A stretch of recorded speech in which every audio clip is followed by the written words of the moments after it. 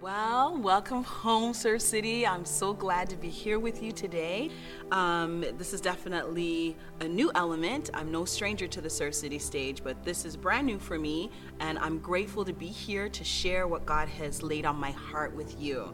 I'm also super stoked about sharing, continuing in our series, our Melodies of Heaven series, which is going to be it has been super amazing, and there's been such a huge wealth of gifting that's in the house, and we're so grateful for that. I also want to extend my gratitude to Pastor Andrew and Pastor Chantel for trusting me with this opportunity. I'm grateful, and I don't take it lightly. I know it's a huge and tremendous responsibility, so I will do my best to make you proud. So quickly, I just want to jump in. The song that I selected, as you know, is "It Is Well With My Soul," and I really feel like this has been an anthem for me since the beginning of the year. And I want to start by telling you a little bit about the lyricist of this particular hymn. He is not like Fanny Crosby, who has made a lifetime of making poetry and songs and hymns. He's not a lyricist at all. Horatio Spafford is actually was a senior partner in a successful law firm, and he was an astute businessman. So he wasn't in any way, shape, or form the type of songwriter that would just poetically be writing lyrics all over the place. The song is really important simply because he wrote it out of a lived experience. Now, Horatio Spafford was married, had 5 children, and life was going really good. He was a devout Christian. But how many know that sometimes when life is really, really going good, that there's always a monkey wrench in the plan? And tragedy hits him. And the first thing is he loses his only son.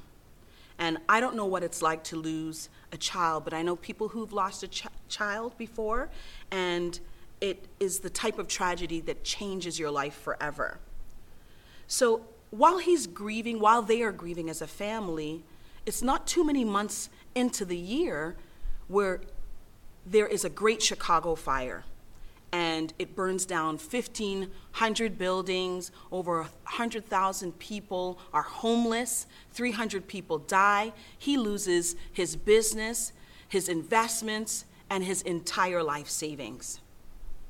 So as he prepares now to rebuild, he spends the next 2 years doing that, and he says, I just need a timeout. Because sometimes while things are happening, we need a timeout.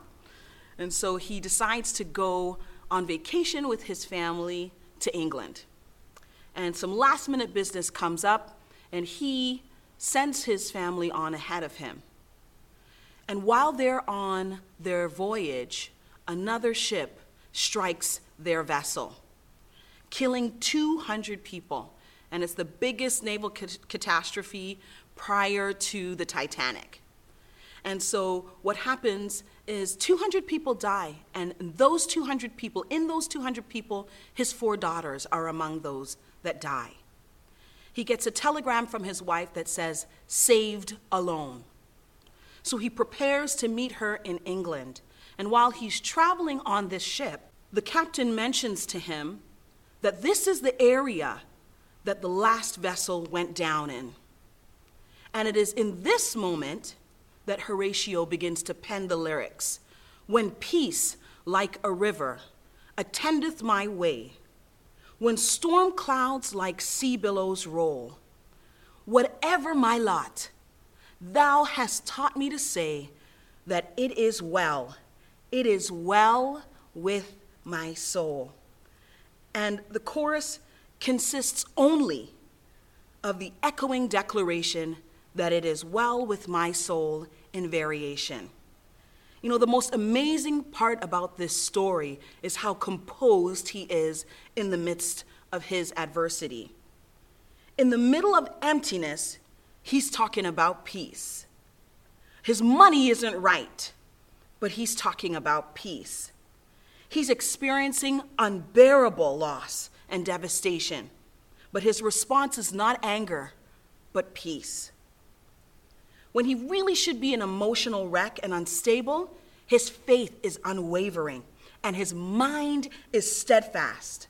And the word of God that is so deeply hidden down in his heart has not failed him, but it has showed up right in the nick of time to remind him that God has got him covered, and it is well with his soul.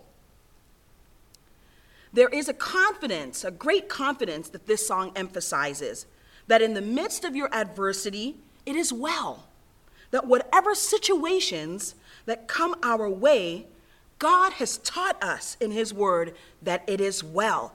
I am covered. He's got my back. He is my advocate. He's going before me, and all things are good. It might not look like that right now, but all is well. So before I get into it, because I feel a preach coming up, that's what Pastor would say. So let us pray. Father, we thank you for this word. Anoint my voice as I deliver this word that is already anointed. Open up the eyes and the ears and the hearts of your people so that they can receive the transformative word of God. And let your revelation power summon us to deeper relationship with you. God, let our understanding of this word take deep root in our heart so that we can live and walk in wisdom, and grow in power and in love, Lord God, and walk in the established peace that you have for us. In Jesus' name, amen. So I want you to put in the chat, it is well. Come on, somebody. You know, my mother used to sing this song around the house all the time. You know, I grew up in church, and many of the other people who are the other ministers who had been talking in this series, we grew up in church, and hymns were a huge staple. It was a huge part of that upbringing. And there was something about hymns. Pastor Chantel said last week that there is something about hymns. The way they are written, they're so poetic, and they jump off the pages with these wonderful, animated, colorful descriptions of the love of God and your experience. And I really begin to feel the experience of the individuals who are writing them. You know, but with this song, I got to be honest with you. When I was younger, you know, my mom sang it around the house when she was forcing us to do chores, and we sang it at a lot of funerals for homegoing services. So to be quite honest, in my younger days, I really thought this song was whack. I thought it was boring and quite honestly macabre. You know, I was disconnected from the song for many years for two reasons. One, I associated it with funerals and death and chores. And to be quite honest, at that time in my life, chores and death were one and the same. You know, but all jokes aside, the truth is that I really didn't understand the profoundness of what that song professed and how the musical arrangement worked together to tell the story of calm, rest, reassurance, confidence, and peace. The type of peace that only comes through intentional relationship building with God. This song is about peace. Peace in the middle of your adversity. Peace at the beginning, the middle, and the end of your storm. It is such a reassuring thing to know that stuff is happening. In this pandemic, so much is going on. People are losing their lives, they're losing their jobs, and they're losing their minds. People are losing a grip. But I want to encourage you today that there is peace, that the peace that surpasses all human understanding, God provides that peace. So we're going to dive right into the scripture, and I picked two scriptures today. And for the new Bible readers, people who are new to Bible, we're going to be taking our scripture from John, which is in the New Testament, and it is after the book of Luke. John 16:33. And we're reading, it says, "These things I have spoken to you, that you might have peace. And in the world ye shall have tribulation. But be of good cheer. I have overcome the world." That's good news. Somebody write, good news. John 14:27 says, "Peace I leave with you. My peace I give unto you. Not as this world giveth, give I unto you. Let not your heart be troubled, neither let it be afraid. This is powerful scripture, partly, as Pastor Chantel said last week, that in the New King James Version, whenever you see the red writing, that means it's coming directly from Jesus. And the best part about this is that this is not like the parables or the stories when they are telling what he's saying. They're observing him, or it's someone else's perspective or interpretation. But these are actually the words of Jesus Christ. And what he's telling us is that the word of God is telling us where you will find peace is in the word. It also tells us that we will encounter trials and tribulations in this life. He's saying that the world is a troublemaker. That's what it specializes in. But be encouraged. I, Jesus, has overcome the world. So we need to go back to the word. Many of us are looking for worldly solutions for spiritual problems. But I really want to enforce today that you cannot find peace in the same place that you lost it. So the word of God, when you get grounded in the word of God, it will do three things. It will change your perspective, it'll change your motive, and it will change your narrative. This leads me to my first point. The word of God will teach you to regulate how you operate. And a perfect example of that is when Jesus is tempted by Satan in the wilderness after his 40-day fast, which again, I think is so fitting because we're just getting ready to wrap up our 7-day fast here. And you better believe that the enemy has probably tried some of y'all in the beginning of the fast, in the middle of the fast, and he got something planned for you at the end of this one.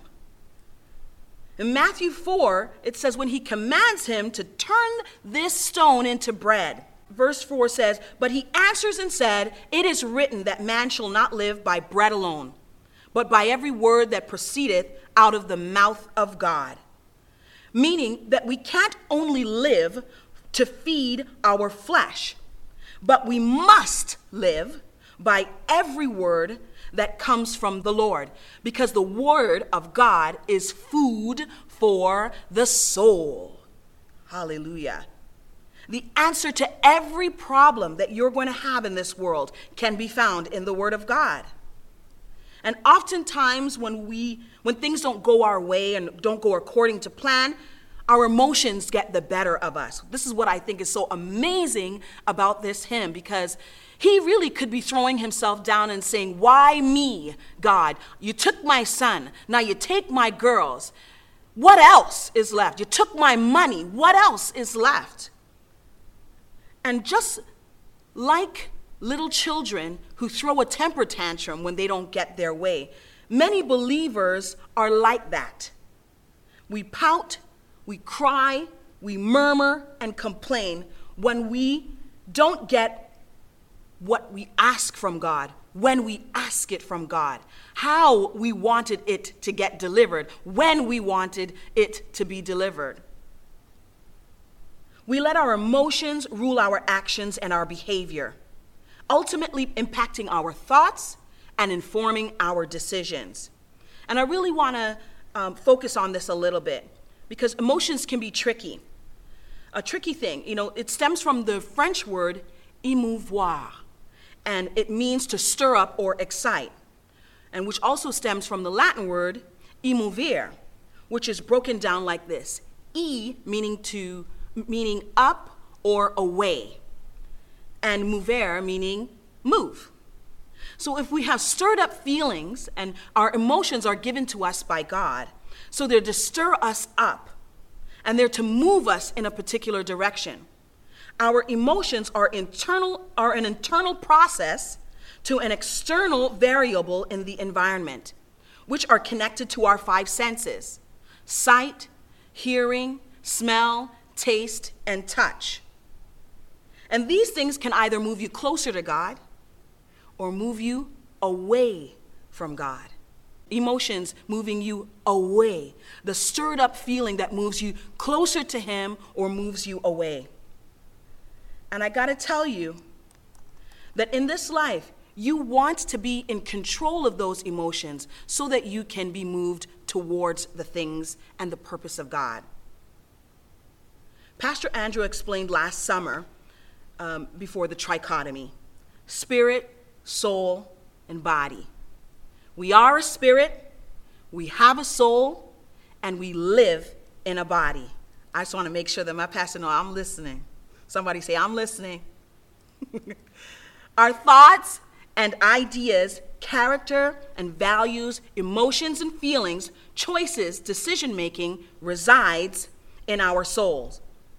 And the Bible is clear about how you should govern yourself as it pertains to emotions, and identifies what emotions will bring you closer to him and his design for your life. 2 Timothy chapter 1, verse 7 says, God has not given you a spirit of fear, but of power and of love and a sound mind. Pastor Andrew also says, also known as self-control. Somebody say self-control. And God has created you to have dominion in every area of your life. This type of power is found in the Word of God. And when we begin to get plugged into the Word of God and study it and meditate on it, it will transform us. And the real battle is in your mind. The world specializes in conforming our thoughts by heavily influencing what we watch, what we listen to, what we eat, and what we participate in. And we have a responsibility as Christians to be intentional on what we feed our souls.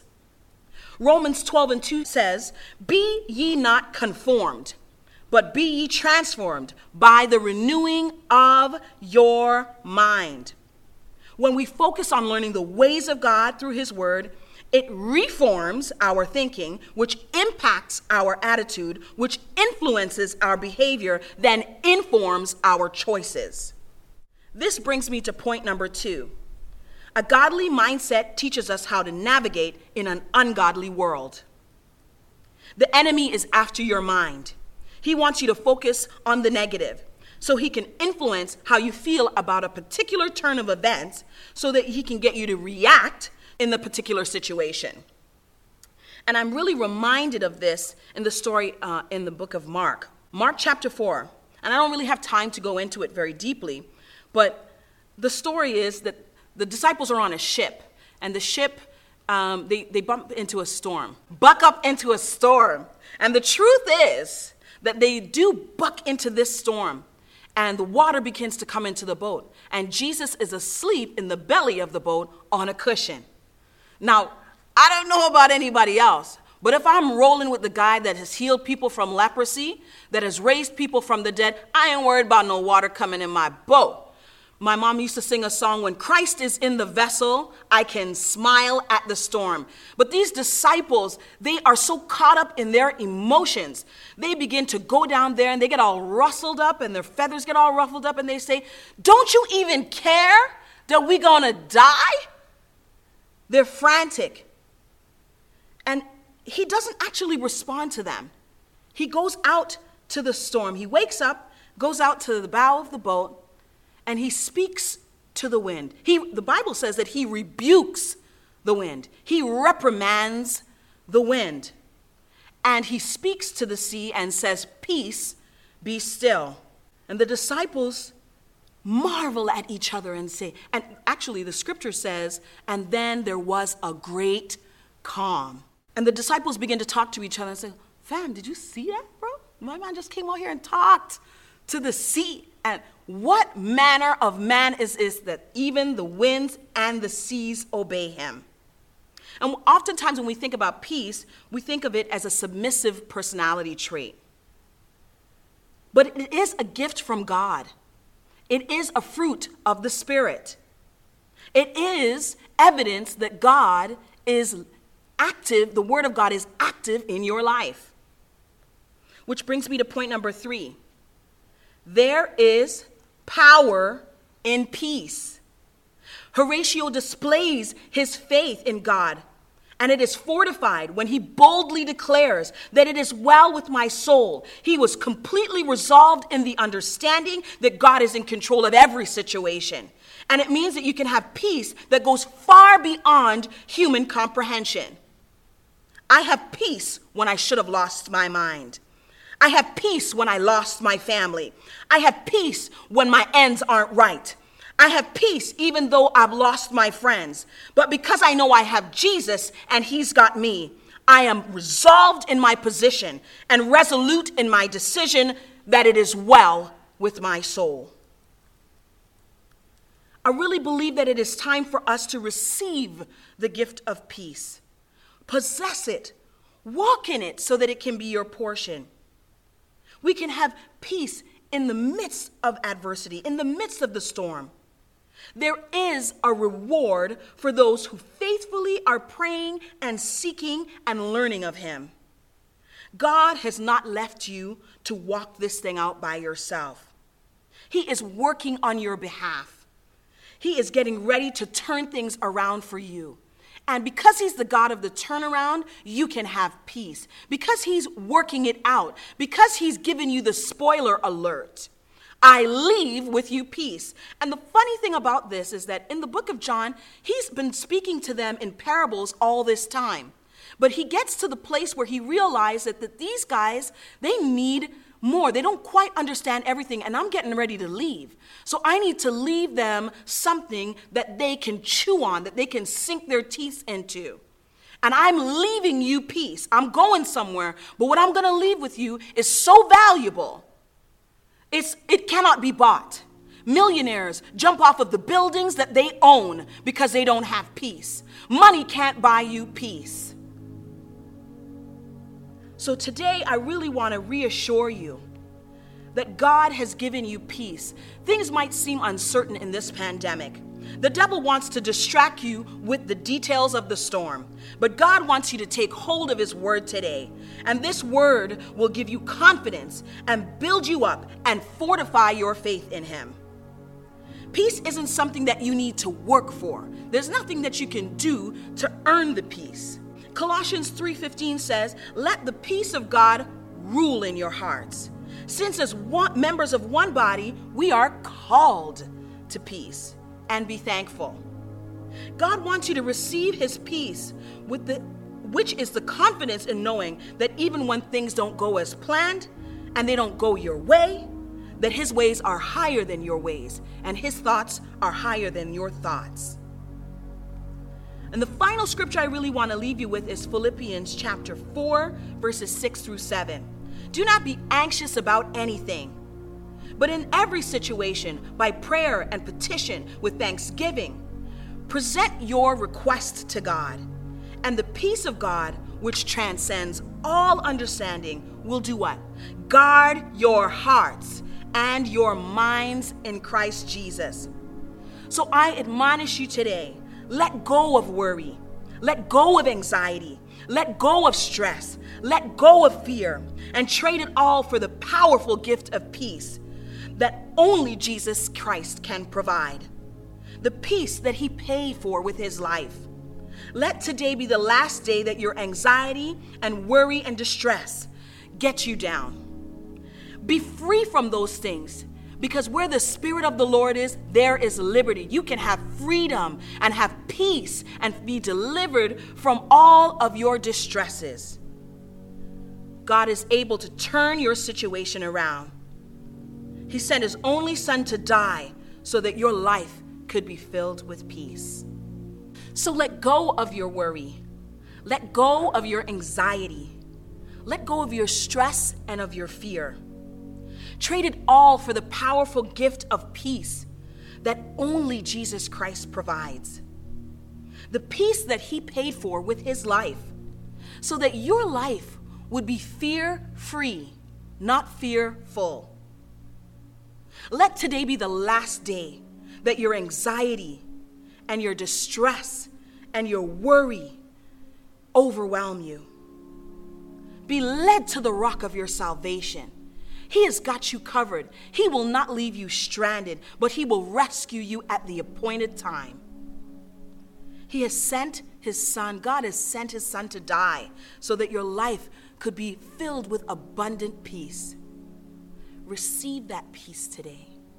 I pray that this message was good food for your soul. God bless you.